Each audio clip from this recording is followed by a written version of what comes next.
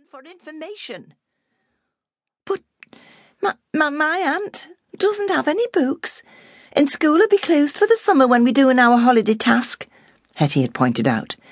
And when I join my grandma and grandpa on the canal, there's even less chance of finding a book, particularly one about foreign kids. There's no room on a barge for anything but... Miss Marks had given an impatient sigh and raised her eyes to heaven, or rather to the ceiling of the classroom. Hetty, who rather liked the teacher, had to hide a smile because the older woman looked so very odd.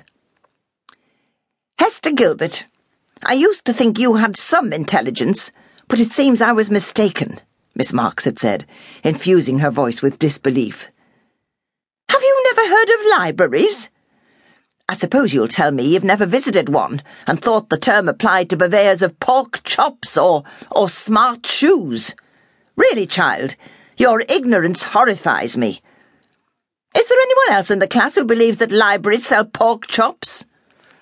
There had been a sycophantic snigger from the pupils sitting in the front row of desks, but Hetty had decided it was time to cast her own eyes ceilingwards. "Of course I know about libraries, miss," she'd said quickly, before anyone else could put in their two penn'orth. "There's a big one on St. Domingo Road, but I'm not allowed in there. The librarian told me so."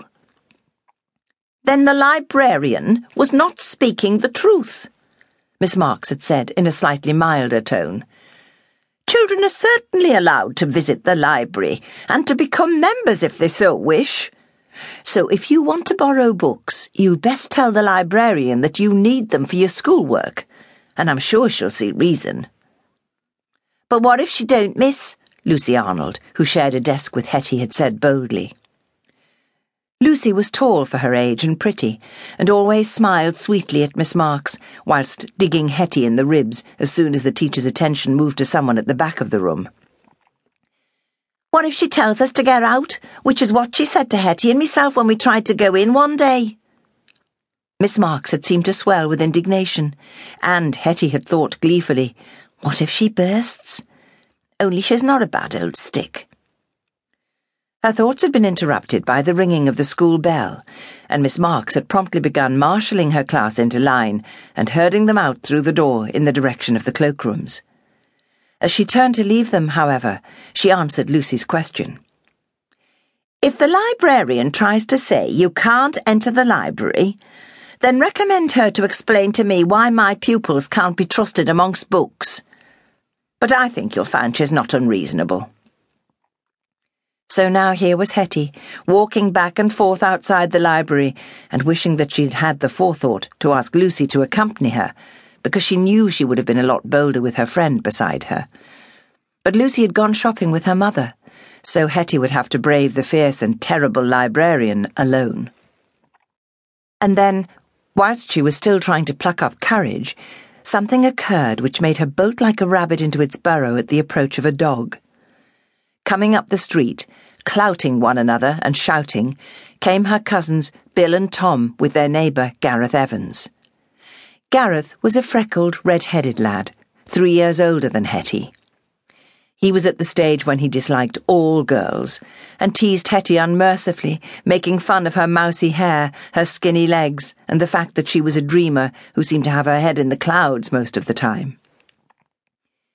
Hetty knew from past experience that if Gareth spotted her, he would begin to jeer and make rude remarks, and naturally Bill and Tom would join in, though they were friendly enough as a rule. Her cousins looked up to Gareth, who'd stayed on an extra year at school and hoped to become an engineer one day. And since Hetty was not in the mood for teasing, she looked wildly round her, then dived for the nearest refuge, which was, of course, the library.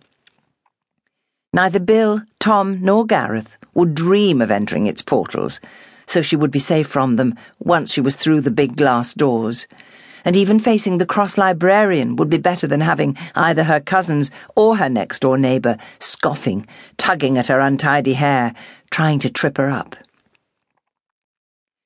Once inside the doors, Hetty looked round for somewhere to hide, then chided herself for cowardice.